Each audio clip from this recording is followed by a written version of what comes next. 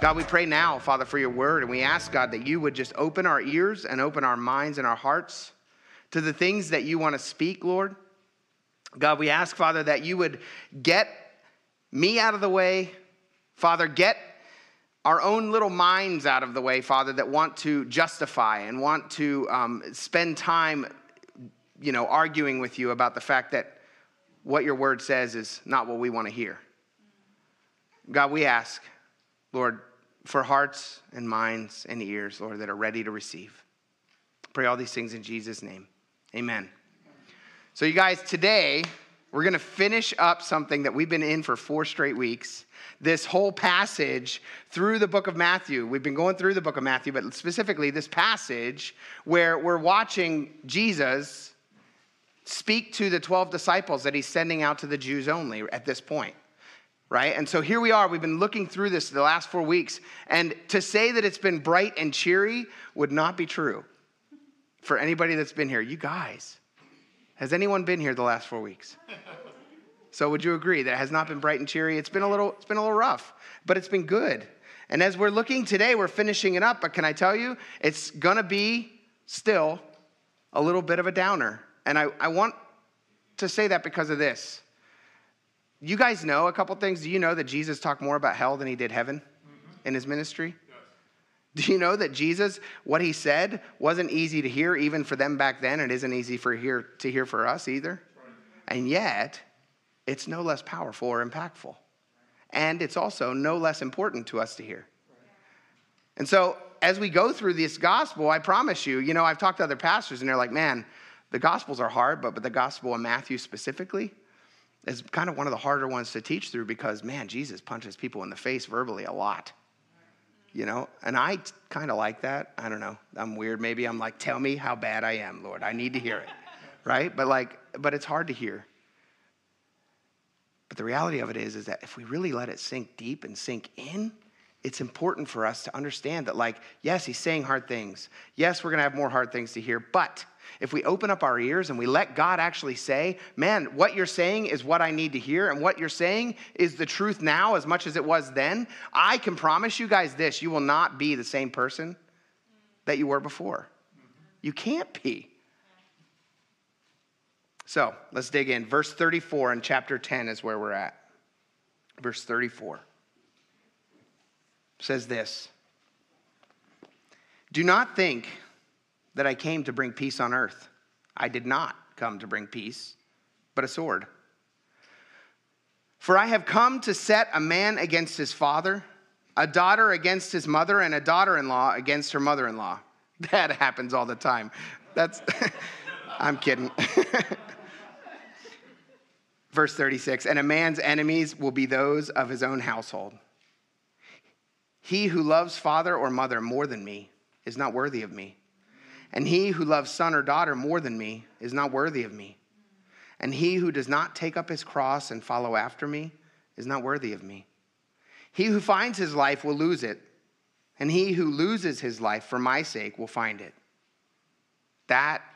There's meat there. There's a ton of meat there, isn't there? And when we look at this, it's not an easy thing to hear. So he continues to explain, man, this is what a walk with him, this is what being a disciple looks like. And we've read all throughout this passage of just, times where he's like, dude, people are going to want to kill you. You're going to be brought before leaders and you're going to be beaten or possibly killed. If I were a disciple right then and there, I'd be like, I don't know about this, right? I don't know if I signed up for this. But remember, even in this passage is when he says, hey, count the cost. Know what you signed up for. So Christian, today I want to say to you again, the same thing I've been saying for the past 3 weeks. You're a disciple if you're a Christian, which means that these words apply to you. So there's no judgment from this pulpit, I promise you guys. If there's any judgment, it's coming back on me too, because I've got to ask myself the same exact questions. And that is this: Jesus, what you say, is it truth to me? And is it real? Are you my Lord? Or is it just nonsense that I don't really need to follow? Because I promise you this, Jesus didn't come to bring a new religion, right? Religion is dead, guys, in case you didn't know. Religion is dead. It died with the Jews. Seriously, what does religion get us? Nothing. Relationship is everything. Amen. It's about a relationship with Jesus. But that relationship, guys, as equal as it is because Jesus made it equal with us, it still isn't equal because guess what? He's creator God, and we're not. And we need to not forget that part. If we say, man, Jesus, you're Lord. We've talked about this. Lord means master. Jesus, you're master. I do whatever I want, though. That's an oxymoron. It doesn't make sense. So here we see and we look at what we've already learned, right? We know throughout the book of Matthew and throughout Scripture that his message is peace and love. And yet what we read here is, do not think that I came to bring peace on earth. I did not. So how does that work out? Well, let's look at it, right? We got to take the entirety of Scripture. We can't take one verse and be like, look, Jesus is against everyone I disagree with, and therefore I have every right to hammer them with my words and hammer them with my actions. That's not what Jesus is about. I promise that. Jesus is about peace and love. Jesus is about bringing a point to the earth where they see that, man, you need more than just yourself. You're not getting to heaven on your own.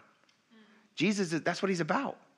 And so when we look at this and when we read these statements, we need to understand them in the context that he's giving them in. He's saying, listen, if you're following after me, and what we read earlier in the Sermon on the Mount was what? Like, blessed are the meek.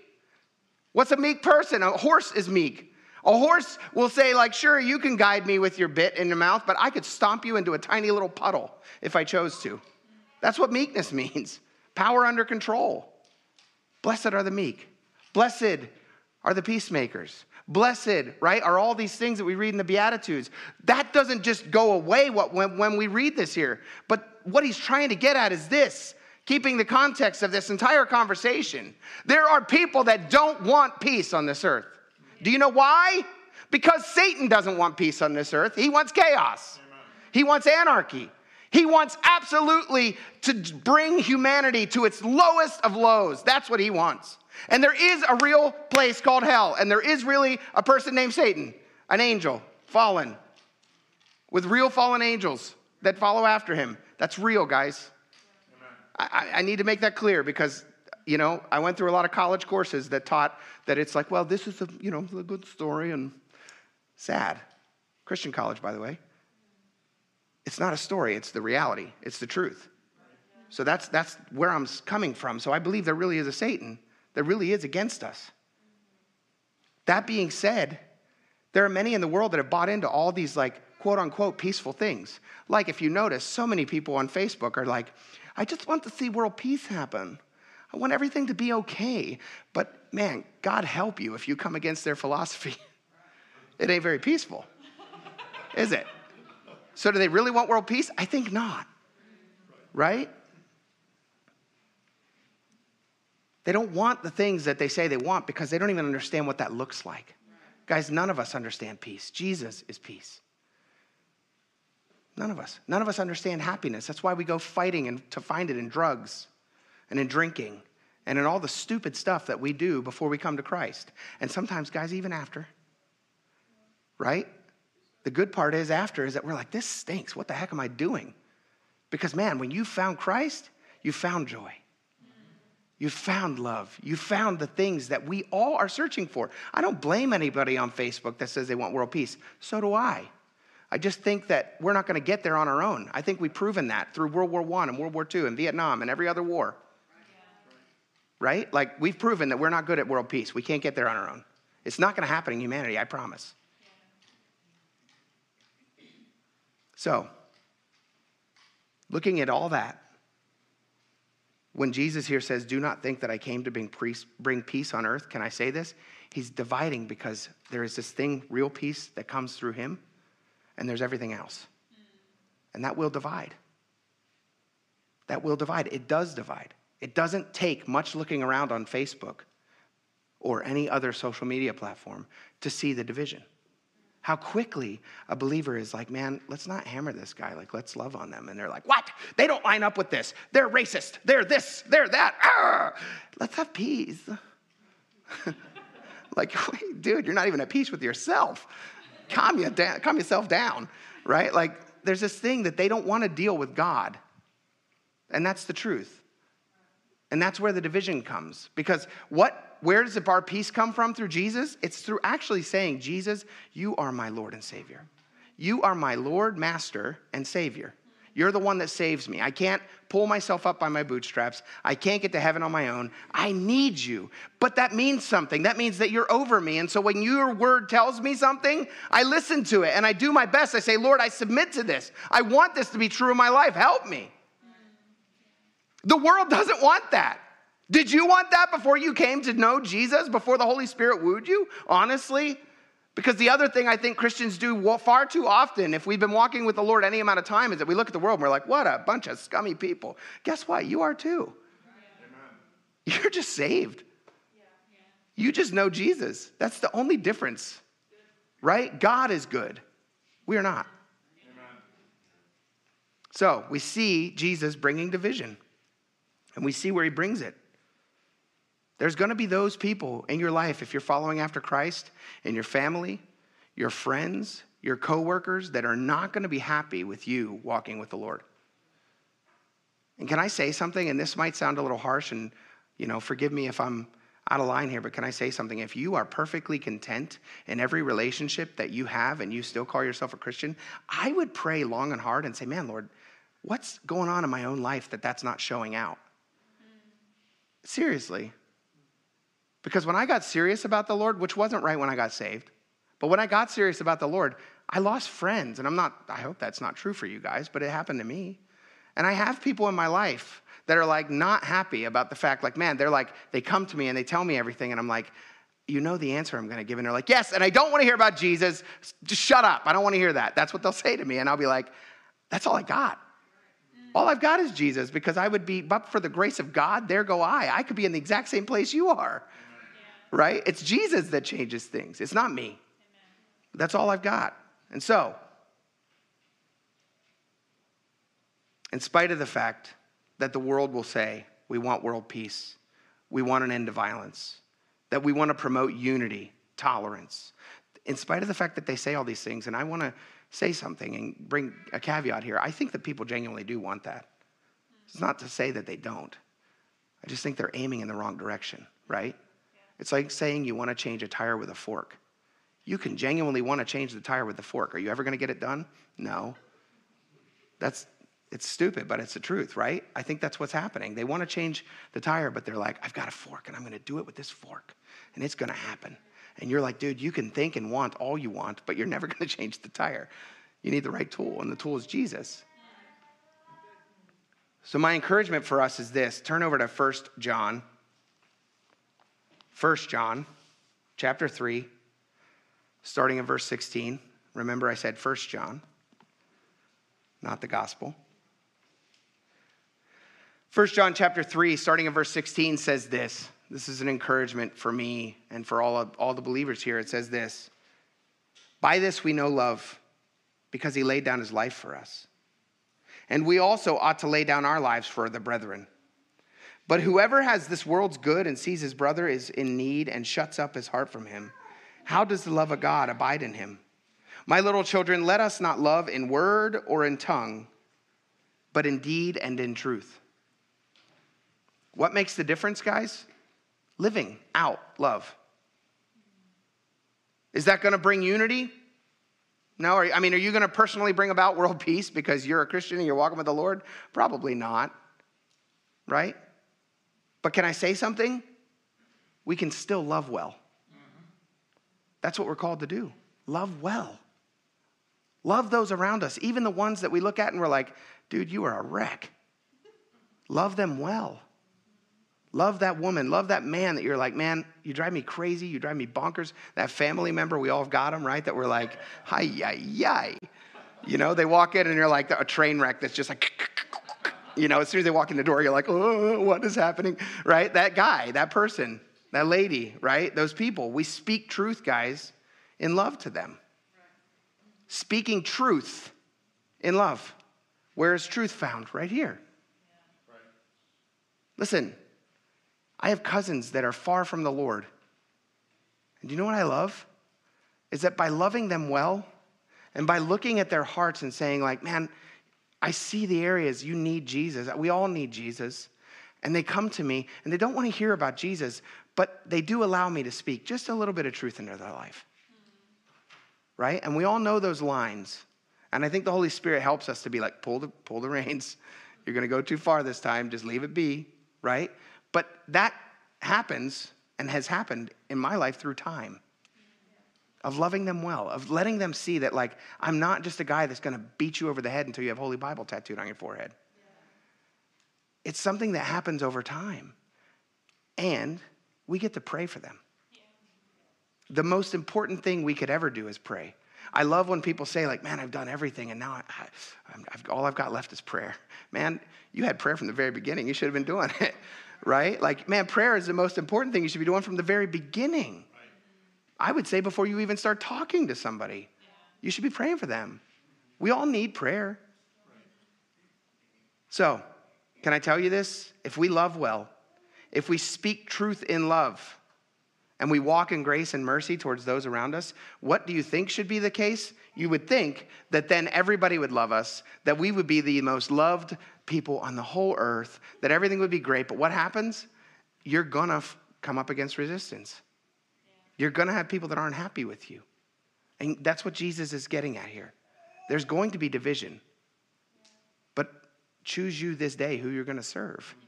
And as for me and my house, I'm serving the Lord. I don't care if people get mad at me about it. Again, do I get mad back? No, I don't have the right. Jesus didn't give me the right. I still love. I still speak truth. I still do my best to love them well as best as I can. Do I make a lot of mistakes? Sure, we all do. But the fact is if our aim of our heart is to love people, I promise you guys, God is so much bigger than the enemy and so much bigger than the chaos that he's sowing all across this earth every day. I promise you that. And so we can trust him, even in the midst of people that we're like, oh my gosh, what is happening? What are you doing? Why do you not like me so much when all I'm doing is loving you enough to tell you the truth? Which, by the way, you asked for. Verse 37. Back in Matthew chapter 10.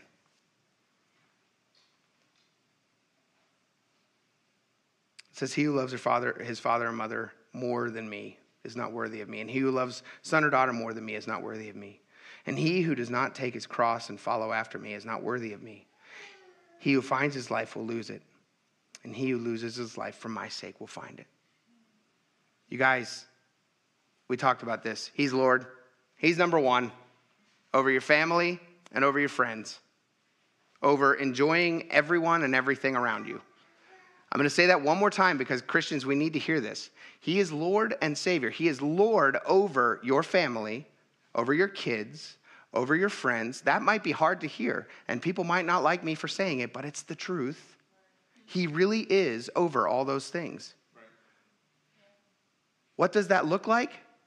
I'll tell you what it doesn't look like. It doesn't look like you being at every church service and, not letting your kids and playing in any sports or doing any of those things because, kids, you're second, deal with it. That's not what that looks like. So I'm not saying that. But I do want to say this. There are families, and I've witnessed this throughout my life, where, man, the kids you can see are literally on the pedestal. They're on the throne, period. That's not right. There are people that their families, their parents, their whoever are on the throne. God might be saying, I want you to move here and plant a church, or I want you to go do this. And people are like, yeah, but my parents. What about your parents? Are you going to listen to God or are you going to listen to your parents? Listen, every kid in here, every teenager is like, yes, preach, right? That's not what I'm saying. God is over everything and everyone in your life. That's the way it should be. And I promise you guys, if you live that way, listen, when my wife and I left Idaho, my in-laws were not happy. Yeah. They were not happy. And my awesome, amazing wife, who I was like, I will take the front on this, but I really wanted her to because it's her parents, said, yeah, well, that's too bad. You can take it up with God. And we left. My parents, the same thing. They weren't super stoked about the fact that we were moving far away from them. And suck it up, Buttercup. We're following God. I mean that. And I feel like that's the proper response. Now, I wasn't that mean. I didn't say it that mean. But I want to say something, guys. There's a quote from David Guzik about this section of Scripture, and it says this. The greatest danger of idolatry comes not from what is bad, but from what is good, like love and family relationships. The greatest danger to the best comes from the second best. I think there's a lot of truth to that. Is that easy? Nope, not at all. It's not easy. You know, I love my family. I love my kids. I love everyone so much, and yet you look around and you're like, man, if this is true, and God's word is true, then God, you're above that. And so, Lord, if that means that my kids have to live all over America, which is where they're at right now, then that's okay with me. I'm not going to hold them back because I'm trying to be all selfish about it. Parents, do we do that sometimes? Yeah. Older parents, your parents, right? They might be like, well, you know, I want to see the grandkids, and I want to this, and I want to that. Well, that's great. Come on up. There's this thing called an airplane. You can get on it. Right? Like, it's not rocket science, guys. We don't live in the olden days where you're like, I'm going to have to take a 7-day trip and get the provisions together on the covered wagon because we've got to head out. That's not where we are today. We can be anywhere in the world in pretty much 24 hours. Guys, it's a struggle for us to follow this out and to live this out, but can I tell you, a life that is sold out to Jesus is always the best. Amen. It's always the best. Amen. I promise. And guys, the reality is, as Christians, I want to say something. The world today looks at us a lot. And when they see that many Christians that are like, well, Jesus really isn't the best, it's my kids. Or Jesus really isn't the best because I'm doing whatever I really want to do. Because Jesus is just, you know, my get out of hell free card. That doesn't resonate with people, I promise. It makes you look like a hypocrite, which we all are. But the reality is, guys, a life sold out to Jesus has impact. Amen. A life sold out to Jesus is different. It is different. And people around you will be like, you're crazy. And you're like, nope, just a Jesus freak. I'm just following after Jesus. You will look different.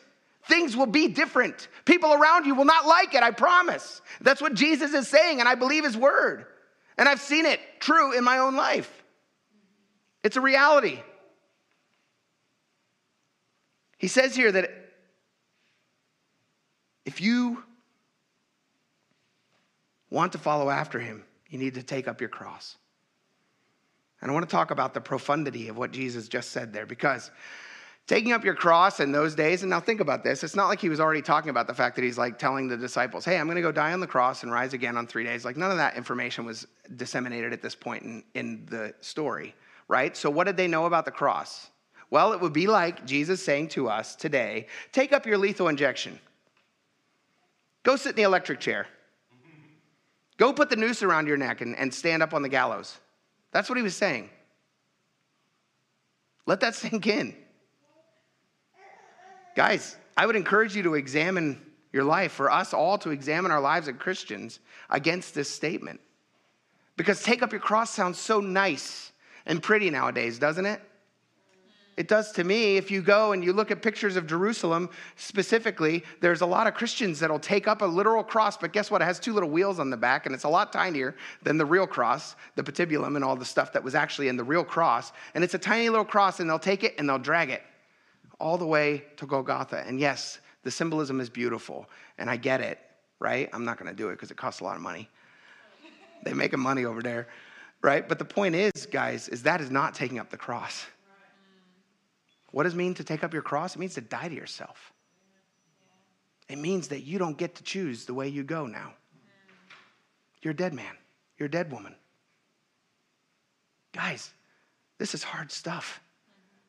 And I hope that it's sinking in, because, guys, if we get a hold of this, I promise you, God is going to explode in this community. God is going to move in such mighty ways. Why? Because we as servants are saying, I'm ready to serve. God, I am dead to myself. Lord, whenever that person makes me mad in traffic, I am not going to give them the finger.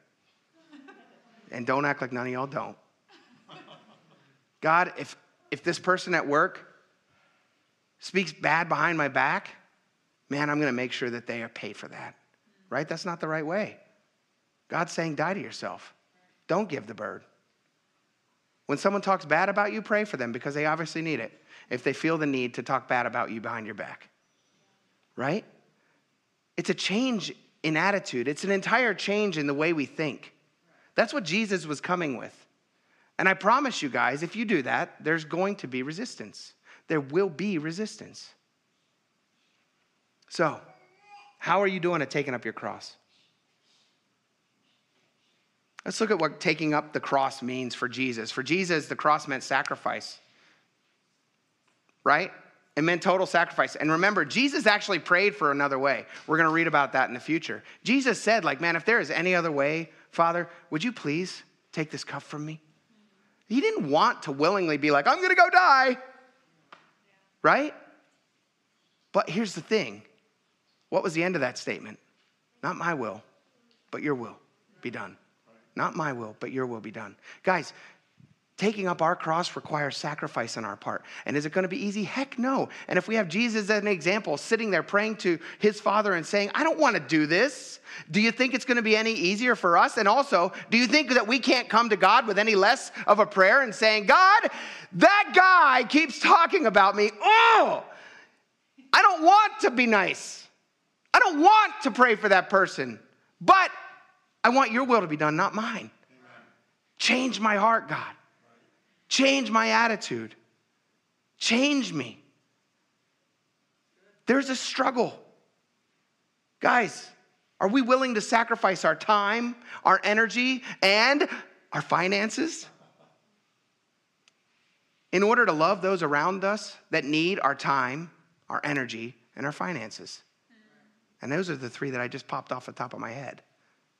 What other ways does God need you to minister? What other ways does God want you to sacrifice? Use your 2 ears and not your mouth? Take a half an hour and go get some coffee with somebody? Spend a little time hearing about what's going on in their life, even though, to be honest, you might be like, dude, you keep talking about me. You keep doing these things to me. I really don't like you, but you know what? Let's go get some coffee. That is oxymoronic to the world. Do you understand? I keep using that word today. It's a complete polar opposite of what they expect. And that's exactly what Jesus is bringing. For Jesus, the cross meant love. It meant love. More love, guys, than any of us will ever understand. He went and died, even though he didn't really want to in the flesh. He said, man, God, your will be done, not mine. So he went up on the cross and he died for us. And he did it because he loved us so much that he said, man, I get it. There is not another way. Listen, we can slaughter all the sheep we want, which is the Jewish way, right? That they set up. Why? Because God was trying to show the Jewish people, and then through the Jewish people, the whole world, that you're never going to get to me. You're never going to get to heaven. You're never going to be in right relationship with me in any other way than through a perfect life. And so you bring all these perfect sacrifices, quote unquote, these non-blemished lambs, and you cut their neck. You do these things, but none of that matters because you got to do it again as soon as you sin. Man, I'm serious. I think I would have lived at the temple. I would have been like walking out. Dang it. Got to buy another one. Come out like, dude, get out of my way. Crap. Got to buy another one. Right? That would have been me.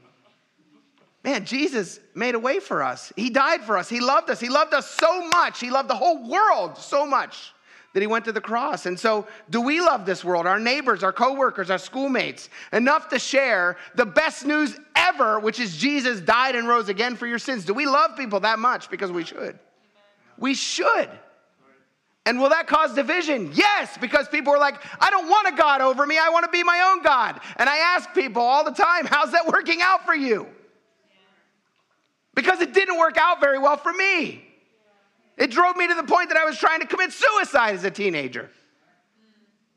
That's where it put me, because guess what? My way sucks. Jesus' way is so much better. Man, that is good news. And it's not out of line.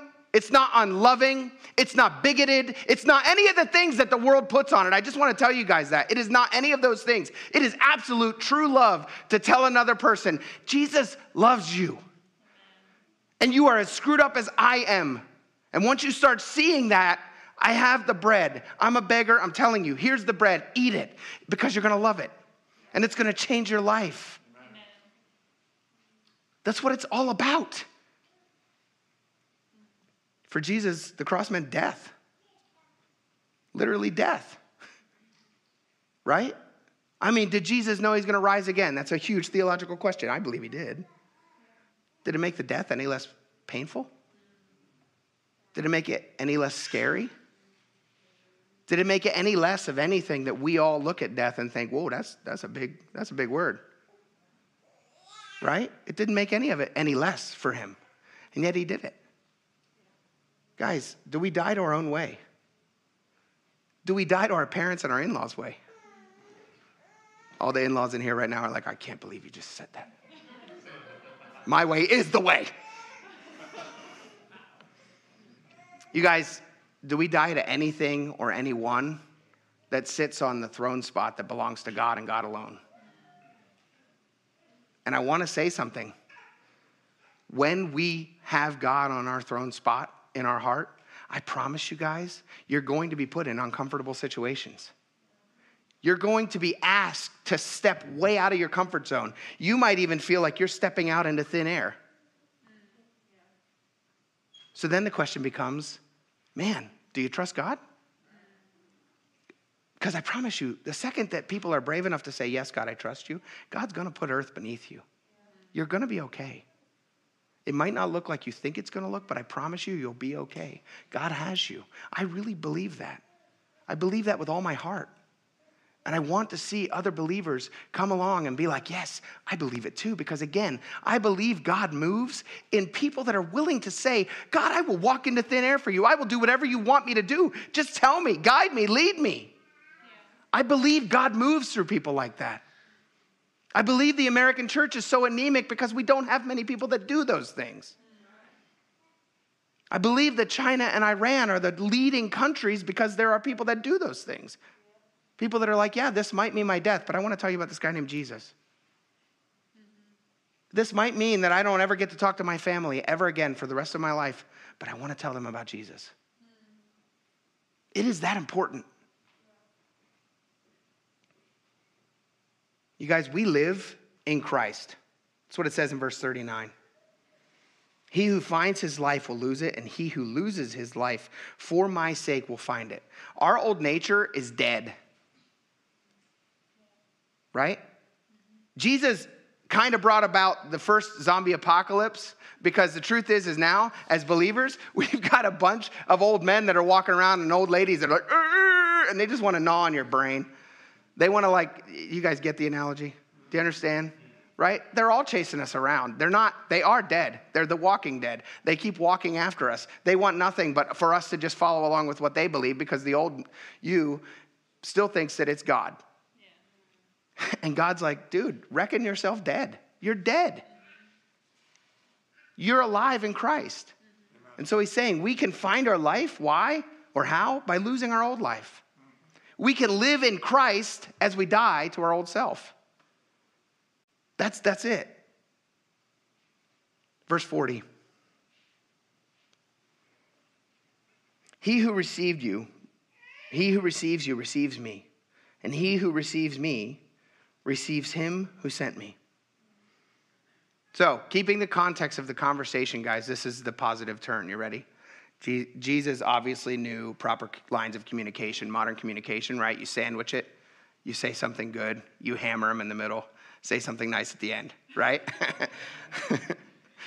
So, keeping the context of the conversation that we've been reading over the past 4 weeks, let's look here. This is the conclusion of the talk, this last section of the chapter. It says this: if anyone receives you, they receive me. They receive Jesus. Why? Well, he's the one that sent them. And if they receive Jesus, they've also received God the Father. Why? Because he's part of the triune God. He is God in flesh. So it's not hard to follow, right? That, yeah, he's receiving God if they've received Jesus. And they've received you because Jesus sent you. So, it's an important thing to remember that you're sharing the gospel is something that God commands for us to do. But the reception or rejection from others in your serving the Lord has absolutely nothing to do with you. It has absolutely nothing to do with you. It's not even about you. Why? Well, because you are not there by yourself saying like, hey, come to me. I'll save you. You're saying, I know this guy named Jesus who sent me out as a disciple, go out into all the world and preach the gospel. Go out into all the world and tell people about all that Jesus has done. You are being sent by Jesus. So if they reject it, they're not rejecting you. They're rejecting Jesus, and let him deal with that. Yeah. It's not even about you. It's about the one who sent you. And that should set your heart at ease in sharing Jesus. It really should. Because the fact is, guys, I'm telling you, we have gotten into this place where everyone is so afraid of what people are going to say if you say the name Jesus. Why? Because people are not happy with it when you do that. You can talk about God, you can talk about Hare Krishna, you can talk about Muhammad, you can talk about anybody else you want, Hindu, you can talk about any type of religion, any person, Buddha. You can do all these things. People put all these little quippy statements on Facebook all the time that make zero sense if you actually look at them. You're like, what does that even mean? Go find your best self. Dude, my best self is horrible. I don't want to find my best self. I want to find Jesus. Amen. Right? There's all these weird statements that people make, but the second you bring up Jesus, they get mad. Guys, be okay with that. Be okay with that. It's not our job to make everyone happy. It's not our job to bring everyone to Christ either. I want to say that again. It's our job to scatter seed. We let Jesus figure out when they're going to come to him. We let God deal with that stuff. It should never stop us from speaking to others about Jesus. Really. Amen. And so the truth is that if they're mad, they're not mad at you. They're mad at Jesus.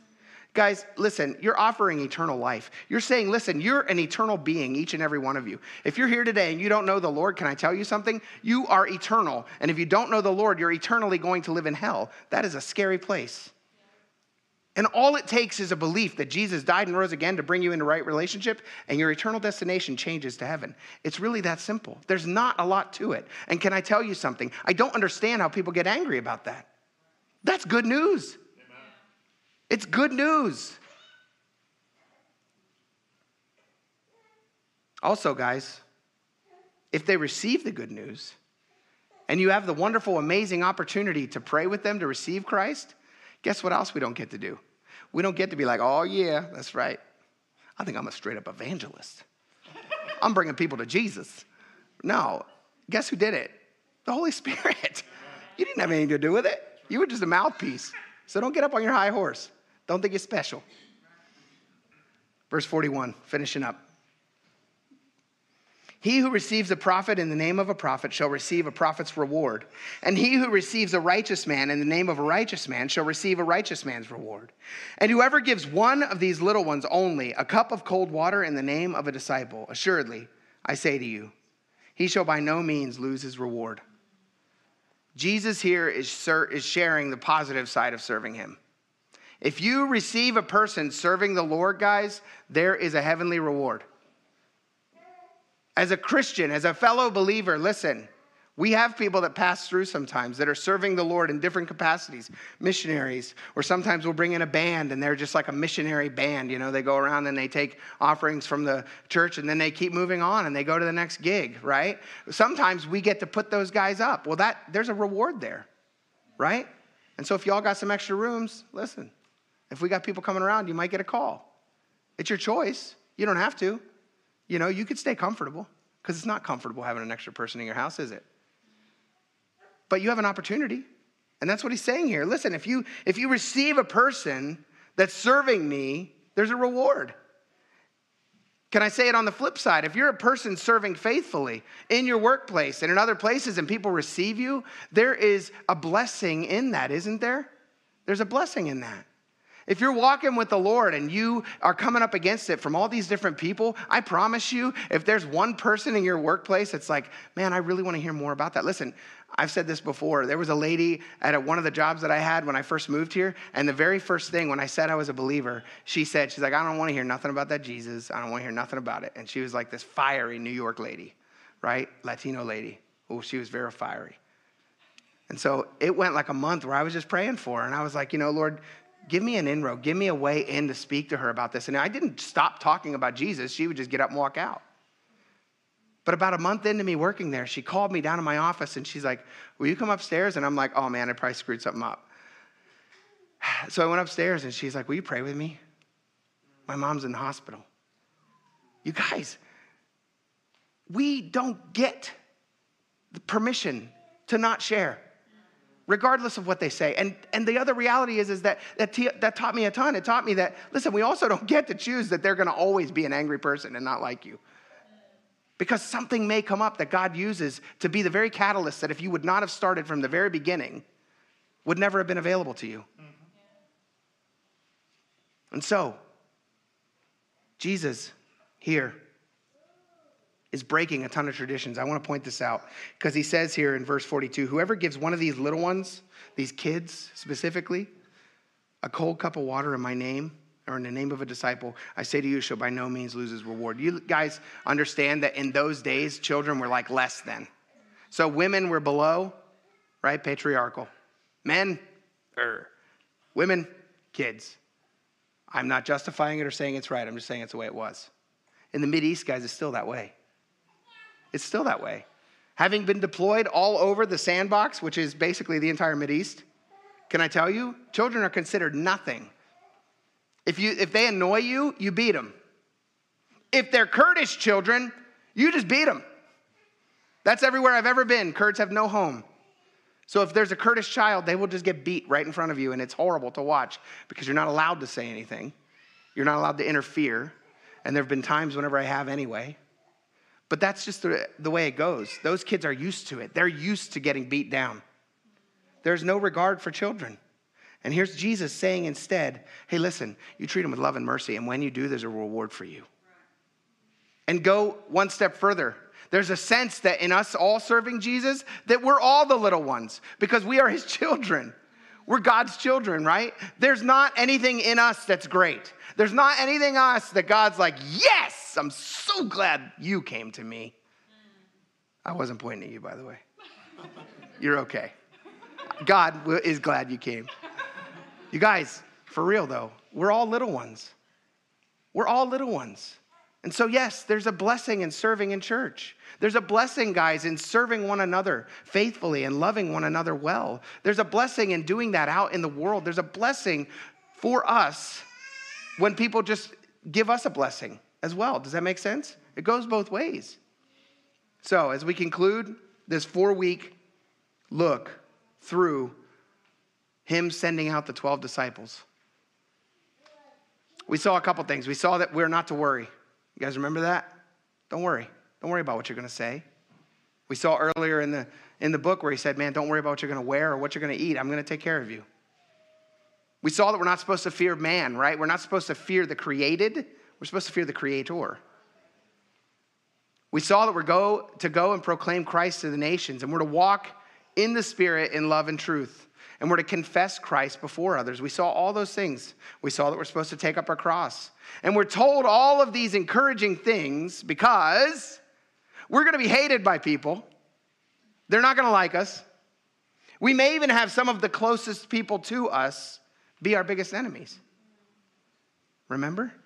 He said, like, dude, it might be your son or your daughter or your mom or your dad are the ones that are turning you in. And we see that in the Mideast happening a lot. We're told that we may be brought before the authorities and have some trouble. And we talked about the fact that here in America, these things aren't necessarily reality at the moment, but in no way does it minimize the things that he still told us to do. And the reality is too, guys, is that this country is pretty young in the scheme of countries in this world. And if you ask me, we're not doing the greatest at holding ourselves together. And so we could very well be where this is talking about in a short amount of time. I hope not. I pray not. I vote not. Right? But it doesn't mean that anything matters. God's got control of all of this. We know that he does. So we should expect all of this. And so, as an encouragement on the way out, I want you guys to turn with me to Philippians chapter 1. Just as an encouragement and as a way to kind of like sew this entire 4 weeks up, I think Paul really summarized what we've been talking about these past 4 weeks in the book of Philippians, chapter 1, verse 27, when he said this: only let your conduct be worthy of the gospel of Christ, so that whether I come and see you or am absent, I may hear of your affairs, that you stand fast in one spirit, with one mind, striving together for the faith of the gospel, and not in any way terrified by your adversaries, which is to them a proof of perdition, but to you of salvation, and that from God. For to you it has been granted on behalf of Christ not only to believe in him, but also to suffer for his sake. Let's pray.